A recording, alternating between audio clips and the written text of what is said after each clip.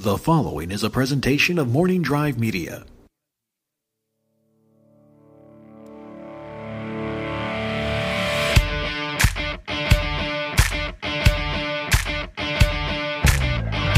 Broadcasting from sexy, steamy Studio City, California. That's right, I'm back home. I've been on the road recording the Knapsack Files, but I am back on the road. I'm back from it here at the Knapsack Files Studios in Studio City. Like I said, I have got someone I've been trying to get on the show. Again, that's been the theme the last couple episodes, is people have been like, they've been on a Google Doc, and I just haven't worked it out. But then this fine person reached out to me and was like, I'd like to come on your show, and that's sometimes how it works. It is the wonderful, the talented, the smart, we're also going to find the somewhat scary Clark Wolf.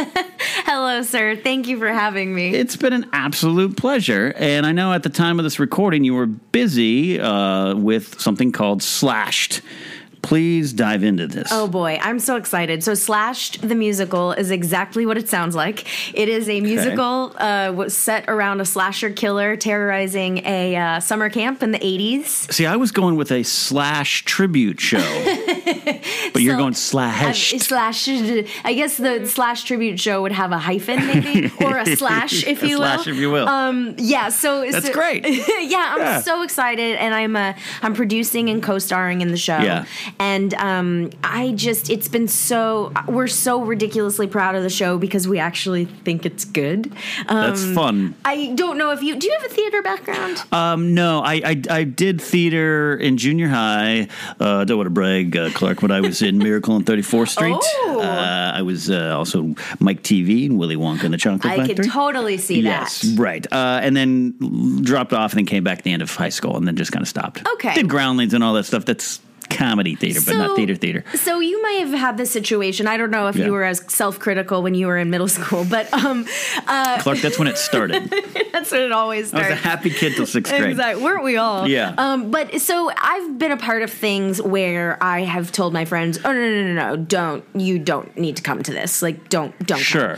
come. This is actually the complete opposite, where I am happily encouraging my friends and family and people to come. And I always tell them it's not me playing producer. It's like, I'm super pleased with this show. It's really fun. Believe me, doing stand-up shows, there's been times, hey, can I come see you perform? Nah. Yes. We're good. And it's not a reflection of me, just, no, I don't want you to go to this dive bar in Santa Monica. Don't worry about it. But everything's kind of syncing up. How long has this been a gestating period for you? Well, so it's funny. Back in November, I called the director. Her name's Chelsea Stardust, and I called her. What now? That's her name. That's her professional name. Okay. And she's a really, really good friend of mine. She worked for Judd Apatow for a while. She worked for Jason Blum for a long time. Yeah. And she's a director, and I called her and I said, would you ever direct theater? Because I need to do some acting again. I miss this. I need to get back on stage. And if you will direct it, I will produce it. I don't care what it is. Yeah. Just like, if you're in, let's do something. Got it. She said, funny you should ask, because Sean, who is the writer and the composer, Sean and I have been talking about doing a slasher musical. And I said, great, done. We're doing it. And without exaggeration, the next weekend, we were having a production meeting, trying to figure out how to do the Hollywood Fringe Festival, like what that would entail. And Sean was kind of like, oh gosh, so I actually have to write this now. It's like, this is real. But we've been working on it since November, and we cast in, I want to say April, and started rehearsals in May, and then had our first preview on June 4th or something. But yeah. It seems like a long time, but also that can be short. Yeah. Yeah, that's not a lot of time to put on from scratch. That's right. Because you got music too, right? That you're singing. Yeah, I mean, Sean Keller, who is our writer, he wrote the book and the music and lyrics. I don't know how he did it. He was, admittedly, from him, I certainly would never say this, but he would claim that he was a bit crabby for a while, trying to write 7 original songs and compose them and record them, because we're working with pre-recorded music. Okay. We sing live, but we we decided trying to coordinate a band would just be a disaster. Right.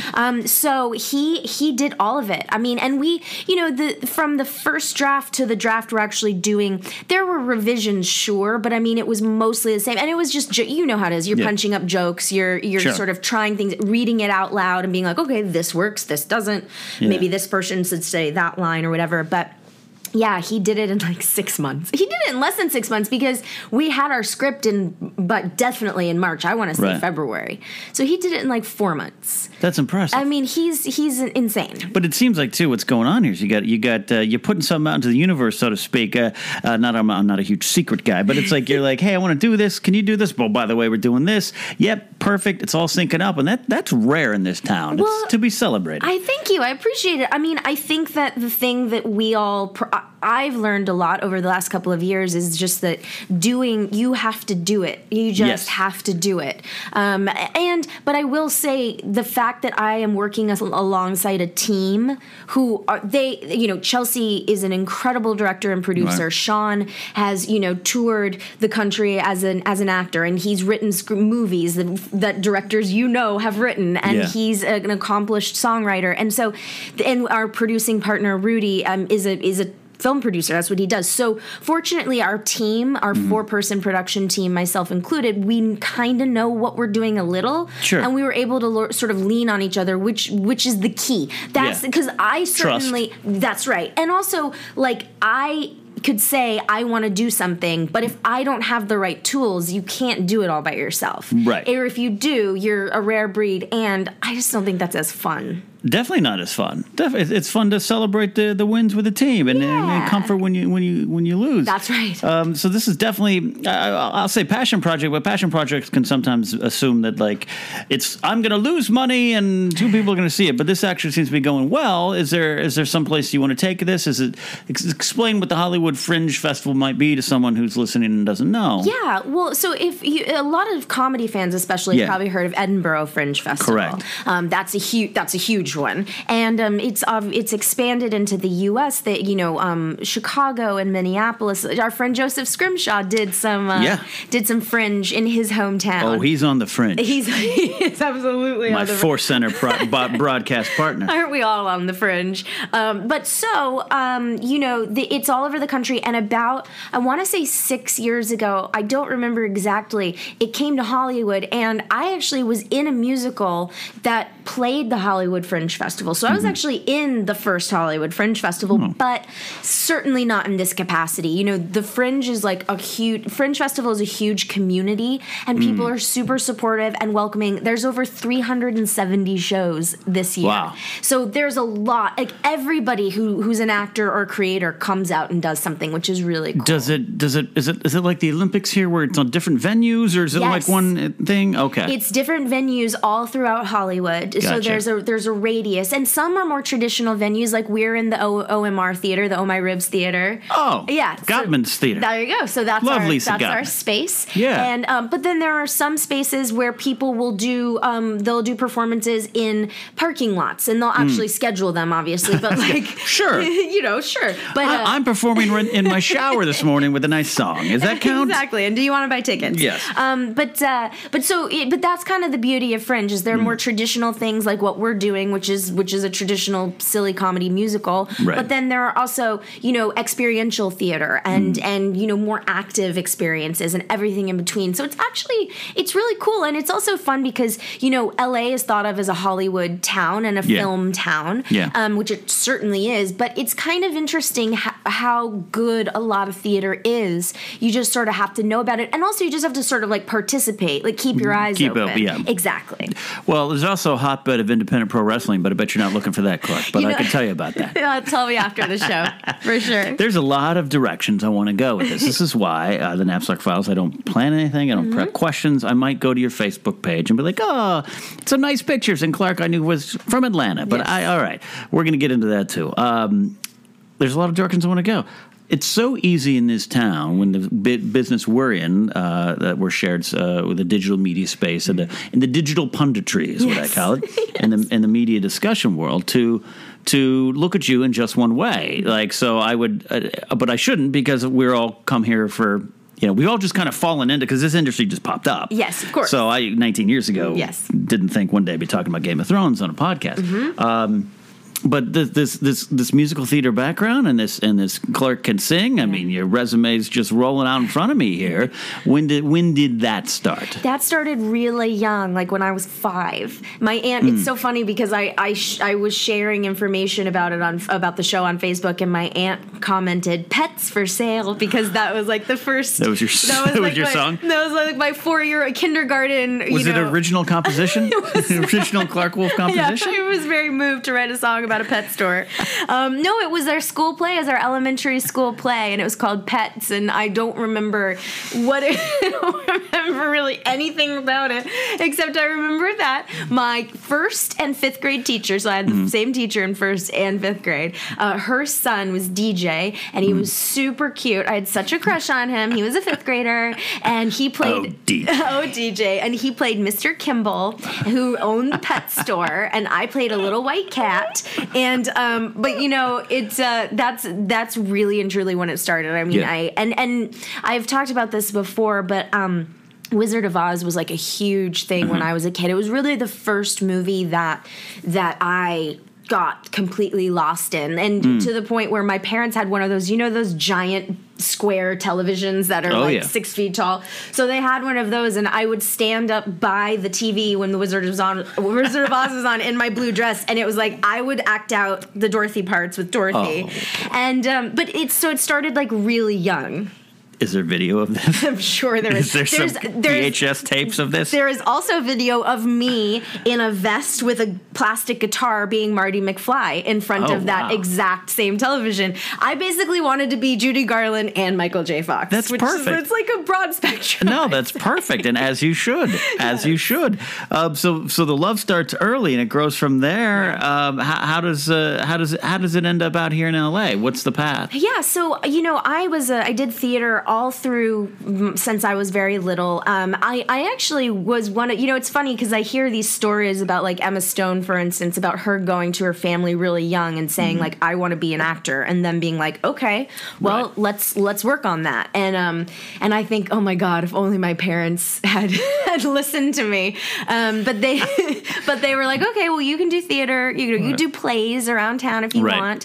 But there was never like they were not driving me to audition and like doing that whole lifestyle. And you were raised in Atlanta the whole time? Yes. Atlanta proper? Or so I grew up in a suburb outside of Atlanta. Okay. And then when I graduated high school, my parents moved into the city, and they've been there ever since. Because now Georgia, and specifically Atlanta, there's a pretty good acting community going on there. Community there. A lot of people I know are actually moving out there, getting work out there. Yep. Yeah, it's amazing how the second I left Atlanta to move to Los Angeles, the entire entertainment industry decided to move right into my backyard. And Tyler Perry's out there, right? Tyler Perry, Marvel has a Pinewood studio out there. They're shooting all of Phase 3 out there. Every TV show, it's insane. But Atlanta is being really smart about not letting these tax credits lapse, which I think is what you saw in North Carolina, and all the production picked up and left. And kind of similar with Louisiana. So.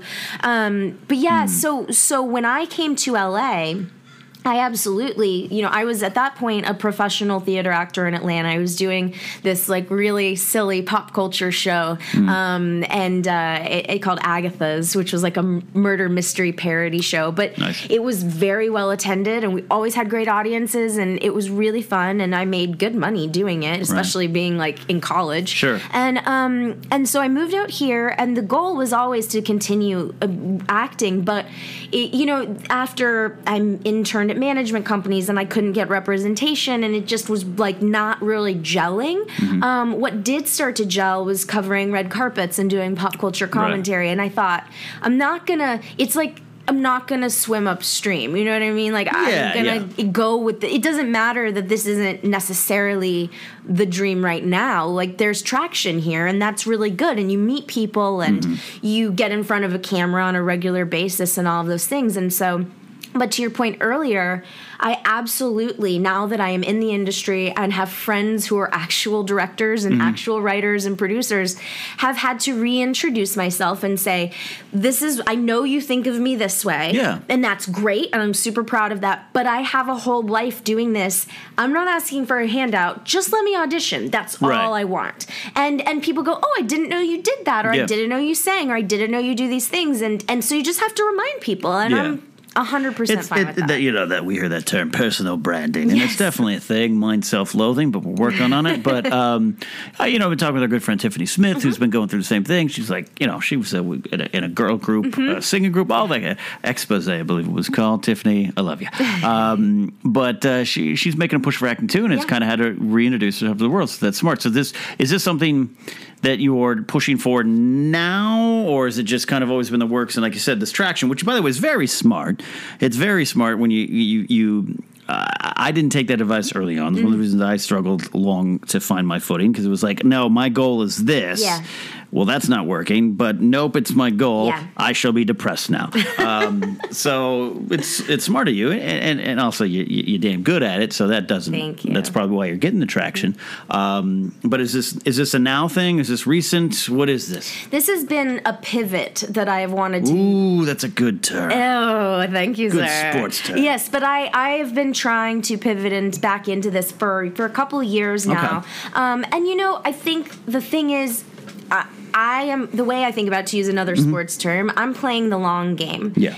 And so the thing is, you have to, I at least believe that by aligning with the right folks and doing the right things, and when I say the right things, I don't mean right and wrong, I just mean like, making those opportunities happen, talking about it, putting yourself out there. I think that it'll kind of sprout a little, it'll grow. But it's been in the works for a long time. And keep in mind, since I've moved to Los Angeles, I've done a lot of theater. Okay. It's just when I first came out here, I was much more aggressive about it. And you have some experiences that are good, some experiences that are not. Sure.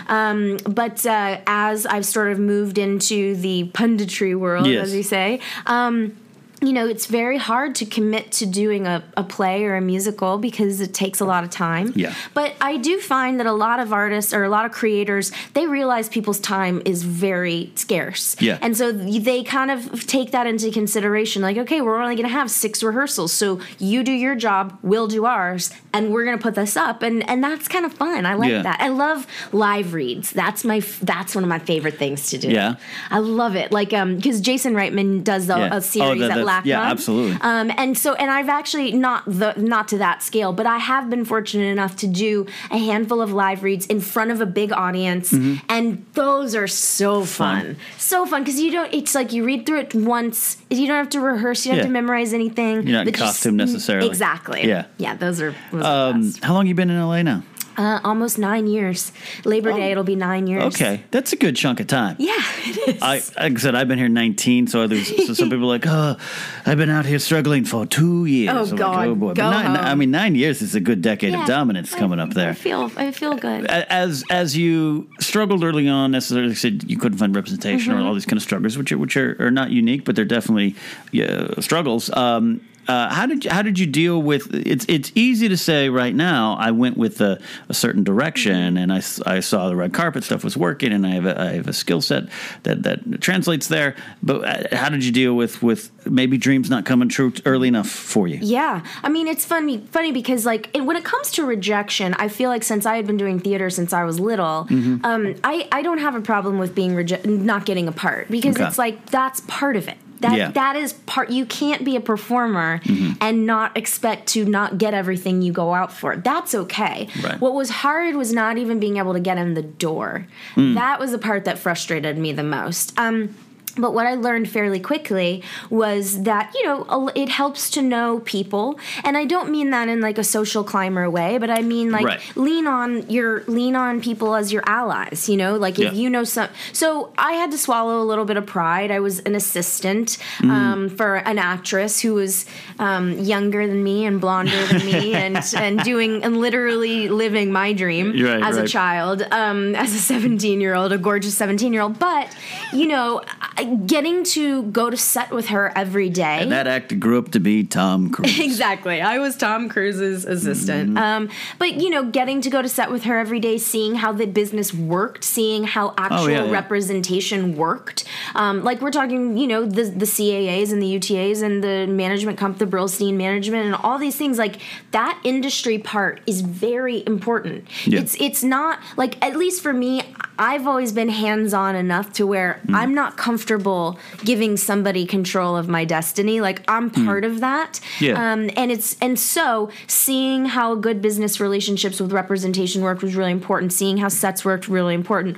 Also, her mom, who was like an aunt to me by the end of our business relationship, was a television producer, and she worked in television, Entertainment Tonight, Access Hollywood. And so she was a great mentor for me. And she was like, I'll look at your reel. I'll do this. Like she said, go organize a shoot. Go shoot something at the Roxy with a band. Get some music footage. Go do a fitness segment. Go do these things. And so I was like, okay. And so I asked friends of mine who were directors, and they were my best friends since we were young. And I said, will you shoot these things for me? And they said, yes. So a friend of mine who was in a band, we went to the Roxy and we shot like a music segment and trying to fill out that reel and do, but the mentorship of her was really great. That's a good point about what you mean about, it's not just social climbing. I think I misunderstood it too when I came to town, where it was like, I'm not good at parties. Well, that's not necessarily what you sleeping your way to the top. You sleeping your way to the top. Believe me, I tried. I failed. But it's finding those connections early. Yeah.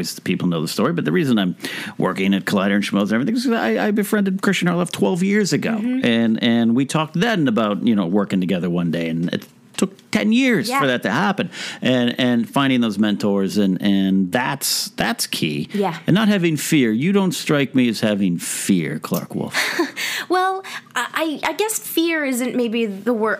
I think you're right for the most part. I don't have a lot of fear, but I do have a lot of other things that are like fear's cousins. What's hanging out at this family dinner table? Oh man, what's the thing that gets you the most, Clark? I worry that I'm not gonna do the things that I want to do. Like I have big dreams. Like I have big Sandra Bullock style dreams. Okay. And I'm listening. I want to make movies, and I want to be in them, and I want to have a long career. And I don't feel like I'm old, but I worry sometimes that the industry will say, well, you're not a size 0 and you're not, 20 years old, and but so that kind of like things you can't change, and so it's like, but you still worry about them because they're true. So it's worry, a little anxiety. Lots of I think so. Anxiety. Not so much. I'm not picking up on doubt on you personally. It's like you said, it's the stuff that you like to be in control of that, but the stuff that you can't control. Yeah, and I mean, you can only set things in motion as much as you can set them in motion. The rest of the fates. It's interesting to see. There's part of me recently, and Slashed has been like a really cool way to sort of reignite that fire, because there's been part of me that's like, maybe what if it doesn't all come together? Not the musical. I mean, like the dream of getting to do the things that I've always wanted to do. What if it doesn't come together? And are you a better producer than you are performer, or is that just the easier part, or what? Like I don't know. It's frustrating to not get. It's easy to get discouraged. I will say, not give up and quit and pack it up and go home. Discouraged with your stick with the sag on the back. But like a hobo heading on down. But just to go like, okay, like I'm in this phase. Right. I feel like I've been in this phase for a while. Right. When am I going to get into the next phase? Am I ever going to get into the next phase? The am I is the question. And should I settle? Yeah. And is what is settling for me mean versus settling for somebody else? What does it mean, Clark? What does settling mean for you? So many things. Yeah. But I think, like, for instance, so here's an example. I was the editor-in-chief of Amy Poehler's Smart Girls for a couple of years ago. Okay. And this was the job that I thought was my dream job. Getting to, influence and encourage young girls and doing it through Amy's brand, which I was a huge fan of. Right. And getting to be editorial, but also, and And my mom was so happy when I got that job because I was working for Legendary and I had a real title. I was the editor-in-chief of something. A business card. I sure did. And I was making like not a salary, but like the equivalent to a salary in independent contractor terms. Sure. You could buy yourself a nice dinner when you wanted exactly. to. Exactly. And it was easy to explain what I did. And I quit that job 4 or 5 months in because it was, and with plenty of time and no bridges burned whatsoever. Sure. But I realized very quickly that this was not right. And I couldn't do it. But day one you thought it was? Or going in you thought it was? I thought this could be really great. But then when I got there, I realized, nope, this is wrong. And so, to me, settling is not working for a freaking awesome brand and a freaking awesome lady who's your hero, but it is kind of going like, this is not the thing that I uprooted my life and moved across the country for. I didn't stop everything. I didn't do this to have a job that sounds cool. Yeah. You know? I know exactly what you're feeling because I thought I had escaped a job that I didn't want for 17 years, a day job that wouldn't end. Got a job at a Screen Junkies, if you know me, and immediately was depressed because this wasn't the parachute that I thought it would be. Nothing against anybody there. No. I love all those boys and girls over there. But I was standing at Comic-Con last year during Screen Junkie Central producing 18 shows in 2.5 days and not once touching the stage. And that's, again, nothing against anyone there, but I thought this isn't why I left. Yeah. This isn't the risk I took was to be here. So I know exactly what you're saying. Yeah. And I applaud you for being able to change course. That's not easy. No, but I'm lucky. You have the business card. I had a business card, I know, but I'm lucky that my parents, look, I am not blind to the fact that I come from a privileged situation in that, because my parents did not. Okay. My dad wanted to be, I talk about my dad a lot in terms of the Schmodown for sure, but my dad wanted to be a professional football player, and my dad played football for Georgia, for UGA, and he played in the CFL for a short time. Really? What team? Toronto Argonauts? I can't even remember. But his contract was cut very short because he got injured. Sure. And he trained for the Olympics, like to run for, I think it was the year that the Olympics got canceled. I don't. Oh, for 80 for when USA didn't go. Yes. It was Moscow. That was it. So it was like, the story is a bit fuzzy, but, my dad ultimately became a criminal defense attorney, and my dad was one of the attorneys on Ray Lewis's case when he was. Oh wow! Yeah, I mean, so he's pretty high profile. He's pretty respected for what he does, and he's one of the best in his business. But my dad gave up his dream, he would say, I think, or at least came to the realization, like maybe. Sure, he didn't choose to get injured, but that's right. Yeah. Yes, and similarly, my mom came from very humble upbringing, and became an incredible saleswoman. She was a physical therapist, but then got and realized, there's no money in this. There wasn't at the time any money in physical, and now there is, but there wasn't. And so she got into equipment sales. She made a shitload of money, and was very successful. So I tell that because I grew up with a very comfortable, situation, and even coming out here, there's nothing my dad wants more than for me to live my dream. Right. That's not the thing that a lot of people have, and that's not lost on me. Well, yeah, you could still F that up. You know what I mean? Sure. You could come out here and be at clubs and dancing on tables, doing bad things. That's what I'm doing later. Well, you can still do that, Clark. I want to be clear. You could still make that choice. I thought that's what we were doing after this. Yeah, I thought so. I picked out the bar and everything. But you know what I mean. You're not squandering. So admitting that, hey, I maybe didn't want as a child as maybe as others. That doesn't. You could turn out horrible. Oh yeah. And you're not horrible. Well, I try. So you're a Georgia peach.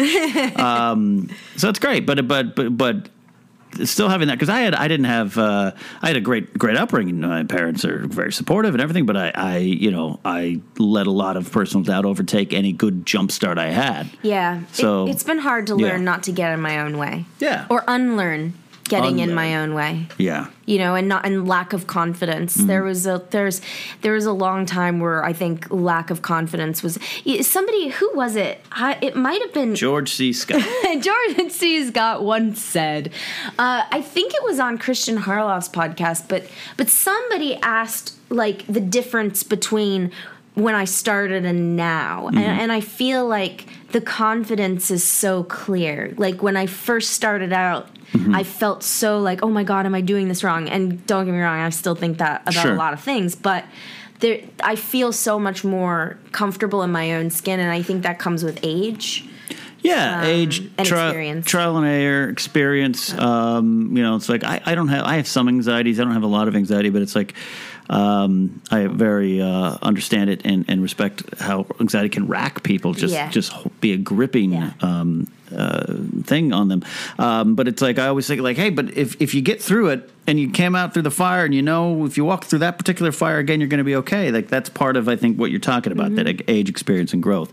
It's not so much confidence in terms of I'm Clark Wolf and I'm good. No, it's certainly not that. It is knowing who you are, knowing your boundaries, knowing your goals. And being okay with that. And being okay with telling people that. Yeah. For standing up for yourself or saying no or saying yes or whatever. Like that part is very important. Or negotiating or I mean, and it's tough. And that phrase, woman in this business, is tough. Yeah. Very much is. It is. It's a real thing. It's a real thing. It's a real thing, kids. It's a real thing. Not fake news. I've seen it in action.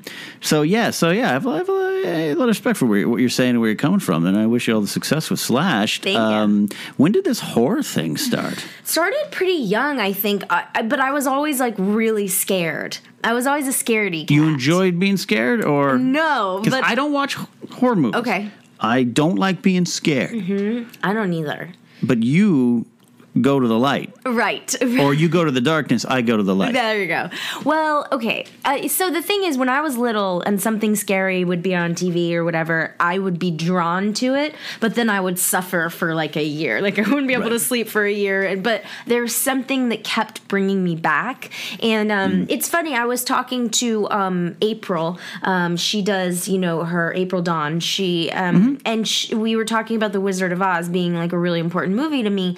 And it was funny because when I think about The Wizard of Oz, it's kind of everything that I love about pop culture. It's big, it's glossy, it's Hollywood, it's music, it's comedy, but it's also scary.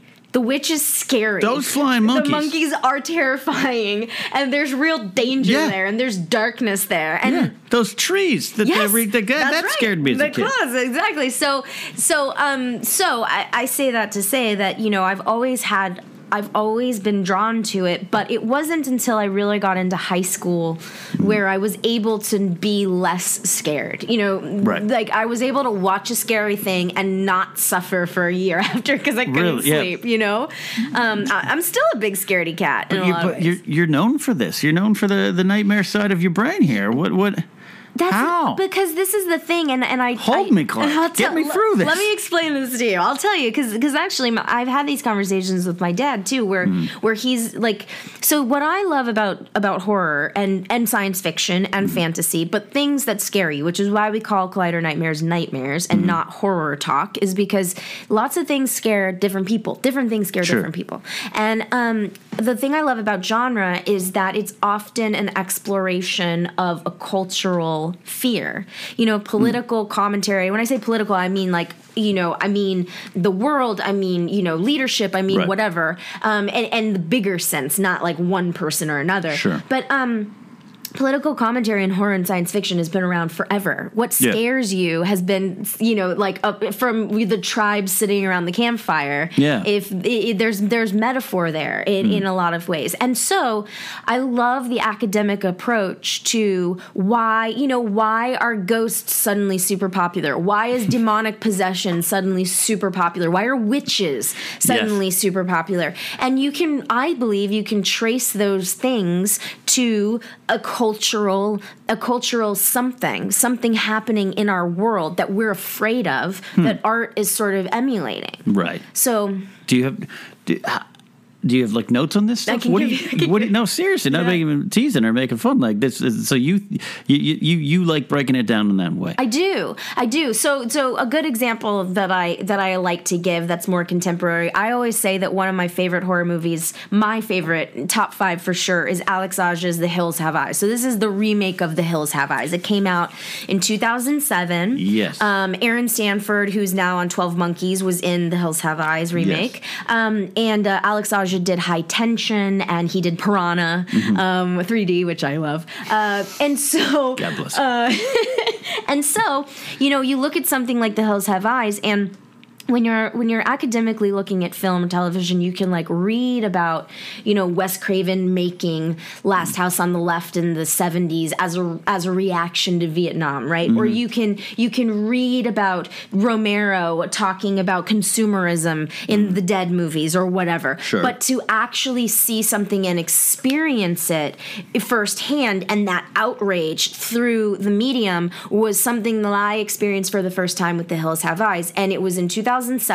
This is a French director who is making this movie about an all-American family who gets trapped in the desert because some people who were fucked with by the American government are pretty mad at them and want to make them suffer. Well, gee, what does that sound like in 2007? And we have a French director. This is the time of Freedom Fries and Freedom Toast.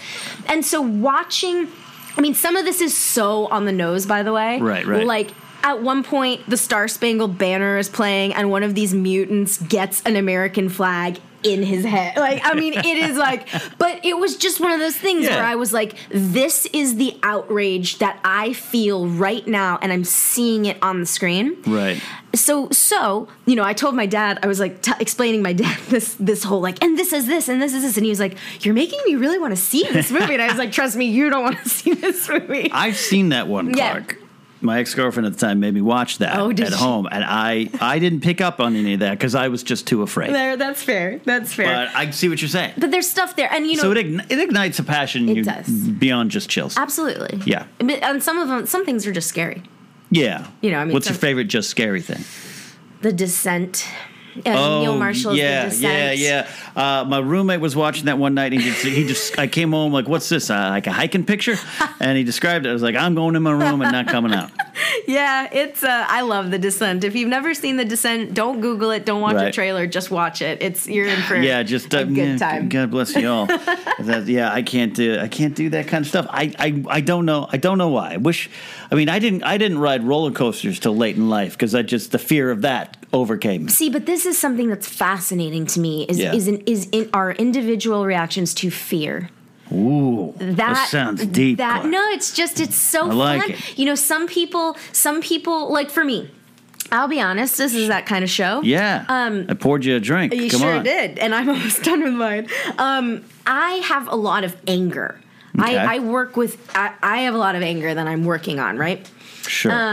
Working on or working with? Both. Both. Okay. And so I say that because a lot of times when you watch something on the screen where something is getting exercised, you're like, this is a safe space for me to explore this. I'm not afraid of my anger. I'm tapping into it. And I'm letting this... Are you a UFC fighter? Oh my God, I wish. I'd be in so much better shape if I were.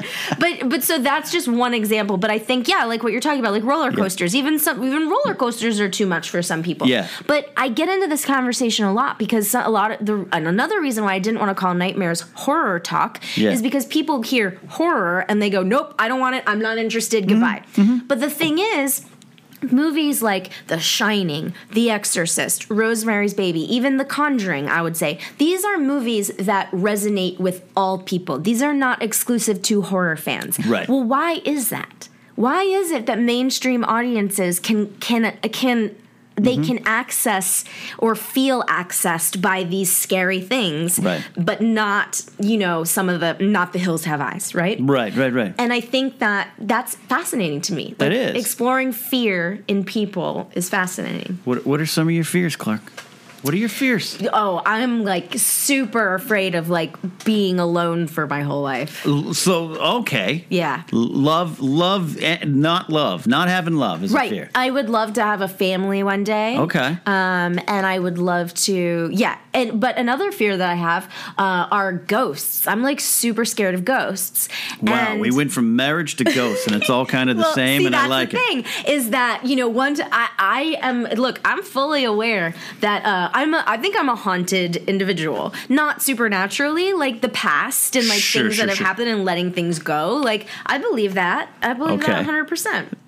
All right, clarify that. So you are haunted by like experience ghosts. No, by ghosts. By experiences. By paranormal activity. That was an auto. Well, because I know some people are like, ghost has been following me for 15 years. No, knock wood. I hope that never happens. If you're listening, ghosts, I never want to meet you. Underneath this recording studio, there's a little leprechaun that's been with me my entire life, Clark. That would actually be interesting. You're haunted by experiences.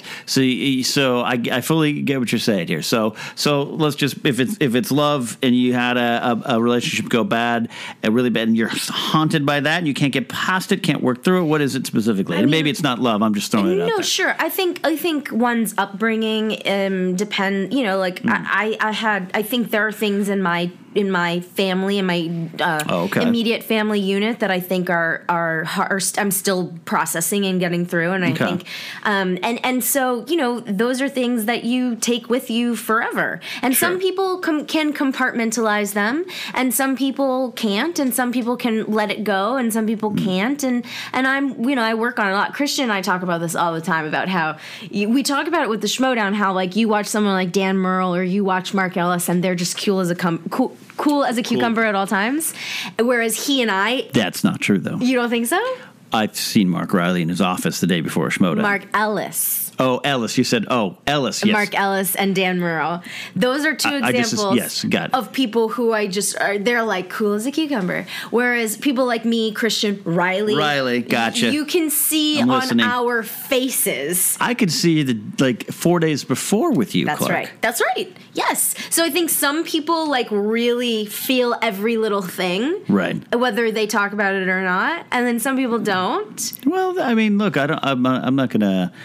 I know Dan Murrell pretty well. Sure. He's quietly intense. Oh, yes. It affects him probably in a different way. Yeah, it comes out as cool as a cucumber. There you go. I'm not affected as much as I'm a dumb dull hammer in a box of tools who just goes in there. But like I've seen Rachel Cushing, my partner, have to overcome. That's been one of my favorite things about the Schmoedown. And I absolutely want to have a movie trivia Schmoedown talk here. Oh yeah. Because it's fascinating when you really break it down, and I think generally everyone who's going to listen to the show listens or watches the Collider video program, Movie Trivia Schmoedown. So I don't want to turn this into Inside Schmoedown, which is my new show on Facebook Live on Collider every Thursday live 2 p.m. And you're going to be on it. I can't wait. I'm very excited. But like to see what this competition type of thing with a lot of people, and I know you sport. Mm-hmm. I've seen you golf. And that's a man and woman thing. A lot of people in our field don't sport ball. Sure. And so this is a straight out competition in an arena where up until now a lot of people just been like, cool, we can debate movies. Movie fights is great. We can debate and have fun, but this is like a competition. Yeah. To see what it's done and its growing fan base, and to see people absolutely grow and start to find themselves in a way, you included. I don't know you that well until this moment, but it's like to see you embrace a certain side or be in front. For you weren't the first female to compete in this, but you're the first to stick around, stick through, and really make a mark, which is tough because there's a lot of times you're the only girl on the poster. Totally. Which we're trying to correct and are correcting. I know. But that to watch you kind of embrace that kind of role and embrace competition and know that 4 days before where I'd run into you, maybe it's Screen Junkies and you're like, I can't, Friday, I got a big nut. Yeah. And Rachel's another one who is an editor in the darkness, literally in the darkness her whole career. Yes. Who's now thrust into a spotlight because she's damn good at what she's done. She's so what good. She's doing. So how has this affected you? How have you conquered any fears or starting to face any fears with Schmoedown? It's almost like the same old stuff every time. there's the thing that's tough about the Schmodown is that you can't control it. You can't. It's back to that. There you go. Yeah, but you can't even prepare. How could you prepare for this? You can't. You cannot. You could maybe for inner geekdom. You could be like, I'm gonna rewatch every Star Trek movie, every Star Wars movie. All the Lord of the Rings, all the Harry Potter. Like you have parameters, right? Yeah. But with the Schmodown, you have all of movie history could come up. Yeah. That sucks. It sucks so hard. It does. And so, but I do. The thing is, I love it. I said this on this like Facebook Live Q&A Christian I did a few weeks ago, but I don't think I'll ever win the singles title. And that's not me being humble or modest. It's just me realizing, look, I'm 10 years older than everybody else competing in this thing. They've got extra time. 10 years younger, you mean? Yeah, that's what I mean. Yeah, yes. Yeah. Oh my God, I would be I was like, wait a minute. So well. RB3's not. Yeah, okay. No, yeah. You're older than him. Yes, but in terms of like the main competitors, I am younger than them, and they grew up in a different time, and they've certainly watched more movies than me. And so realistically, I just don't think it's a possibility. I will say with our title shot, I took that one super hard because I did. I do want to win. I'm competitive enough to where at that point I wanted to win. Yeah. But it doesn't get any easier. It does not get any easier. And but at the same time, it's like, you either know it or you don't. And there have been times where I'll watch certain movies, because I think, oh, what if this comes up? And it never does. Yeah. So it's just, that part is really hard, not being able to prepare. It feels like you're taking a test and you can't study. You can't study. And that's not fair. For your personality, that's tough. I mean, that's so funny to hear it full circle early on. You say, I like to be in control. You have no control. Nope. Here. Your entrance is the only thing you can control. And you're just out there. You're out there, I'm so glad that now the way they do it with round one, where everybody answers the same questions. Because, like, when I went up against Dan Murrell, and granted, Dan would have probably beat me either way. He's a machine. He's very good, right? But... if I had picked those questions differently in round one, if I had picked the other set, I would have probably gone 7 for 7 or whatever it was. I would have started out so strong that it could have turned the tide of the whole game. And that's not what happened. And so I'm so glad that the playing field feels at least a little more even. Yeah. Now that we're answering the same things, and it's like, okay, you either know it or you don't. But they either know it or you don't. And that's like, okay. How does it feel to be a little bit of an inspiration to some people, though? I love that because it's important to me. Representation is super important to me. And while admittedly, like, I'm a white girl from the suburbs, I think it's really important to see girls out there talking about these things. Yeah. Showing that they know just as much. Like, it makes me crazy when I see on the Facebook page people being like, but what about a women's league? Right. And I'm like, I will murder you. I agree. Because look, I could take Christian Harloff in a horror category. Sure. But he could probably beat me in a romantic comedy category. Interesting. And so it's like, so what's to say that one is a woman's category and one's a man's category? It doesn't make any sense. These are brains. These are not like physical. It's not physical. I mean, the only positive. I'm very much on your side. I've said it on air several times. We don't need a women's division. The only upside would be like, well, we'd have to have more female competitors. Right. And to be clear, like I said, I work with the schedule. We're actively seeking, but it's that's why I say when I call you inspiration, I don't mean that lightly. I was in a pub in Pasadena. I think I told you a story in person. Maybe I did. I don't know. And I was with Matt Key, my friend and writing partner, his wife Brittany, and we were just hanging out, having some fun. And some people actually approached us and were like, Matt, we recognize you from Marvel Movie News and then they looked at me and they're like, Schmodown. And so, his guy's girlfriend comes over and I was like, who's your favorite characters? Who's your favorite players? And the girl was like, Classy Clark Wolf. Oh. Like, I love that girl. I want her to win everything. I want her to punch Finstock, all this kind of stuff. And it was great. You could see in her face. And that's when I was texting Christian as it was going on, how I believe this thing's working and why it's, we sometimes get a little maligned because we add a lot of flair and a lot of character and a lot of performance to just this simple thing called movie trivia sites. Well, we're creating characters for sure, but it's like your persona and who you are and standing tall against a bunch of wild men. resonates with a group of people, not just women. Yeah. I know you have fans across the board, but I could see on her face that it meant more than Clark's just answering trivia questions, right? It meant something bigger. So that makes me really happy, and also too, I think that look. I think, and this is just my opinion, but from my personal experience, I think women who are competing in anything have a lot more to lose. Yes. If you aren't good enough, if you don't know something that seems obvious, you run the risk of looking dumb, or you're not on the same playing field. You're not on the same level, right. which I feel like a lot of people assume to begin with. Yeah. And that's hard, because essentially you're proving them right. Yes. You're proving them right that, it's not on the same. They need a women's league. They can't right. do with the. You can't stand up against Dan Murrell. You can't go up against these guys, against the Rokas of the world. And so I just that makes me really happy. Because also too, look, I'm sure you can identify with. I'm sure a lot of people can identify with this. I've been the way that I am forever. Meaning, I've been a nerd forever. Yeah. I've liked weird stuff forever. And if you can imagine growing up in the suburbs of Atlanta in the South, there were not a lot of boys who were interested in, they were like, what? You're weird. And certainly not a lot of girls who were like, me too. I love scary movies, or I love Buffy, or I love whatever.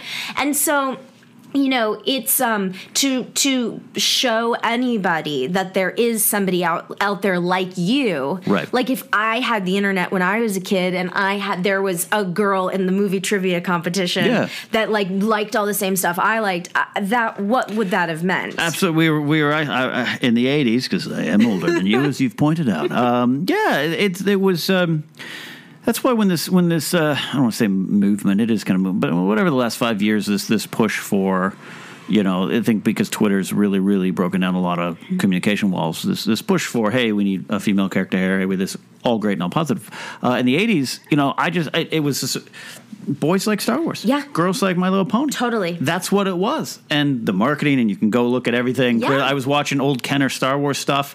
Again, I don't see it as pointing a finger and wagging a finger, but it's just the way it was. It was like they had the little boys were playing with Han and Luke, and the girls playing with Leia. Totally. Makes perfect sense. And guess what? More girls are probably going to like Leia than Luke. But I grew up with that. I didn't know any girls in my school who liked this stuff. And I was picked on by the other boys for liking this stuff too. So that's the thing. We grew up with that. We're all if you're other in any way, you're already afraid because you're different. And certainly, I remember my mom, there's nobody who's tickled more anytime I show up on TV or or whatever. But I remember I was in film school, and my mom and saying I got to study for this test, and my mom being like, well, what kind of test? Because I was a film major. What kind of test could you possibly be studying for? And she said, what's an example of a question? And I said, well, I'm pretty sure that my teacher is going to ask what kind of lens did Mike Nichols use in The Graduate when he was shooting the running scene, and my mom just and I said, and it's a telephoto lens. That's the right answer. And my mom just looked at me and she goes, I'm so glad I'm not paying for your education. Now that is fine. Yeah. But I, look, we're put in our place for various reasons, and I'm sure there were plenty of girls who liked Star Wars that didn't feel like they could say it. Couldn't say anything. And I'm sure there are plenty of boys who picked on you who liked Star Wars and felt like they couldn't say it. Right. And that doesn't change the fact that you got picked on and it fucking sucked. Right. But it's just very interesting. And I think that's what's happening with nerd culture over the last 15 years is people who have felt othered, especially boys, because I'm sorry, this is a real thing. Being masculinity is so specific. Right. And if you like a thing that makes you maybe seem like you're not super hyper masculine, then you're weird and you're other, and go over there. Right. And you get rejected by boys and girls and all these things, and it's pain and it's awkward and it's sad and it's scary. And so for all of a sudden a bunch of girls to come in and be like, no, I like that too. I could see how there are people out there who go, get away. This is my safe space. Yeah. This is the one thing that I have that helps me feel okay. Yeah. I get that. Because as a boy, as a little boy, and I'm still a little boy, Clark. Yeah. Absolutely. There's this thing where in high school, junior high, I'm that guy. I like sports too, but I wasn't a jock by any means or anything like that. So I wasn't popular. It wasn't this. I like Star Wars. Me and my friends like Star Wars and all the kind of Robotech and all these things. And it's like, yeah, when I wish I had girls. I always say now, I wish I had girls who like to play in the group. But when it started happening in LA, when it really started exploding, there was something where it's like, now I'm going to parties with all my nerd friends. And I'm being rejected by girls in the nerd crew again. And I'm like, I'm back to where I was. This didn't get me anything. Yeah. So I'm not an actually type of person, but that mentality, there's kind of that like, I do get it. You're gorgeous and you're nerd and you still don't want me, but I know everything. And then it just kind of spirals out of control. I get it. I totally get it. But if it's any consolation, I mean, good God, I didn't have, my first boyfriend was not until I was 17, and he was a super nerd, both academic and pop culture. And he ended up cheating on me and breaking my heart. So I say that to say, I'm serious. Where's this guy now? Exactly. Where is he? Exactly. But where's DJ now, Clark? But I bring that up because it's like, look, I didn't have my first boyfriend until I was 17, and part of me is like, yeah, I didn't fit in either. Sure. The boys in growing up in Alpharetta, Georgia, in the South, weren't necessarily looking for a girl who was interested in Buffy and horror movies, if you can imagine. Right. But at the same time, I don't want to paint a fake picture. Like, I was a cheerleader, I did all that stuff too, but still, I mean, like, it was, I feel that often when I am in that, boy-girl space, my inclination is to be like, well, of course you're talking to my friend. Of course you're interested in my hot friend. Of course you're interested in talking to her and not me. You're just going to default positions. I still feel that way. Yeah. Which is a shame. I want to talk about love. I want to get in love. I don't dive into it, but you brought it up. I did. You did bring it up. So once you bring it up, it's fair game here. That's a big driving force. The family, you're good with that, because in this town, I guess you don't meet a lot of people that are like, yeah, no, that's something I'd want. Yeah, well, you know what, that I will say that's which is okay. I love Los Angeles, and I'm lucky that I love Los Angeles because I lived in New York my first year of college. I thought I was going to be a New Yorker, and I wasn't. It wasn't for me. And when I moved to LA, I have no complaints about Los Angeles whatsoever. Good, I love the city too. I do, I really do, and I love the people here. Yeah. I think most of them are amazing, wonderful, generous, inclusive people. Yeah. But the one thing that I have found is that the gentlemen in this town are, they can be wonderful and lovely, but they leave you wanting. Well, I think Los Angeles does cultivate a bit of, you don't have to ever grow up.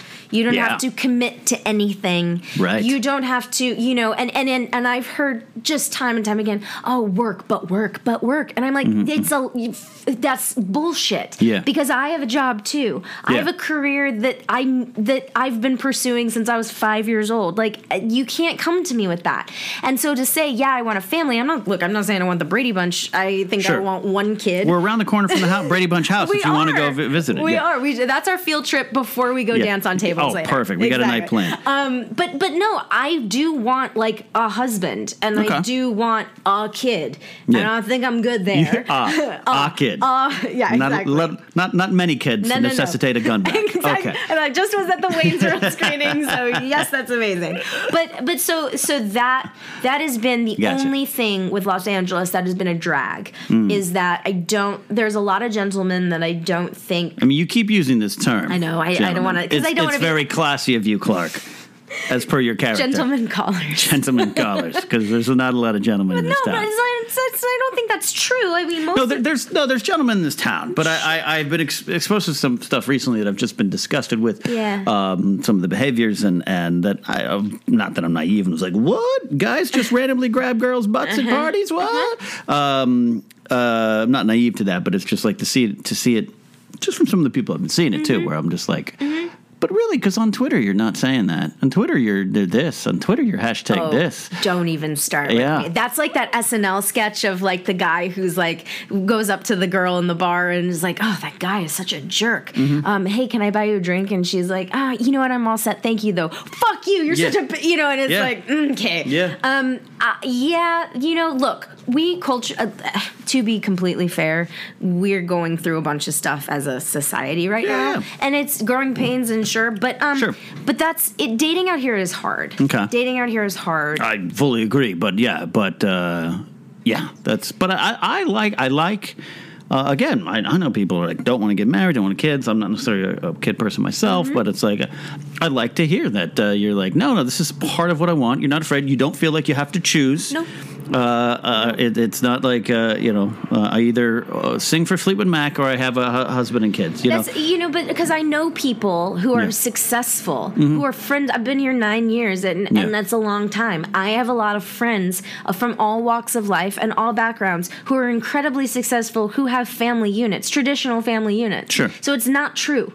Now, granted, you can't have it all at one time. I do believe that. I think something has to suffer. I think you have to focus, but if you find the right person, you're willing to focus, or you're willing to work together to make it work. Well, I would hope so. I mean, an understanding. Look, I'm just a Diana Prince looking for a Steve Trevor. That's all.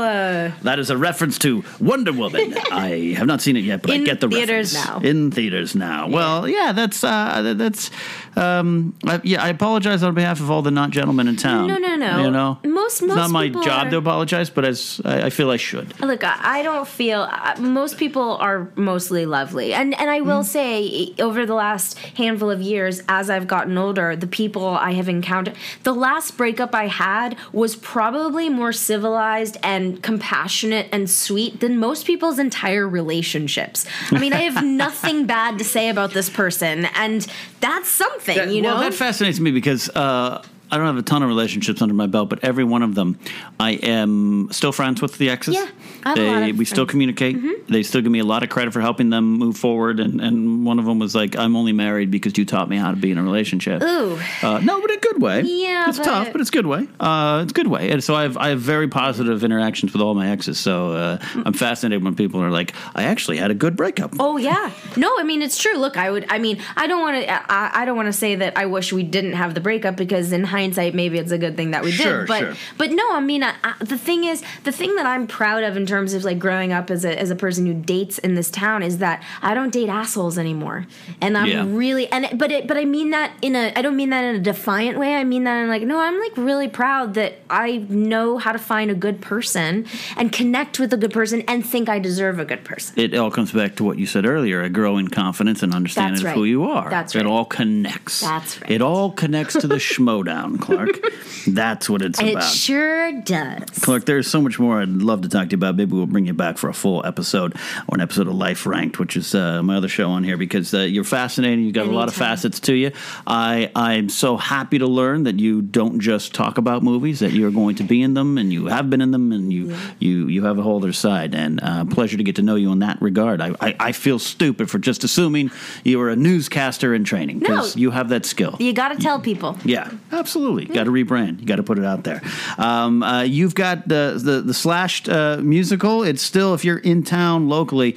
Now this comes out this coming Wednesday at the time of this recording. So you still got some shows after this, right? In mid-June. We sure do. And for all of the information, you can go to facebook.com/slashed the musical. And I would suggest, even if we don't have tickets available, or even if you don't live in LA, give the page a like, because we have a cast album available for free download. Ooh. So it's completely. Do you get a Clark Wolf single with that? Is she singing on this? I got a duet on there. Okay. I got a duet on there. It's pretty good. And we really want to grow this show. So we'd love it if you're interested and you like the music. Give us, keep in touch with us, because it might go somewhere.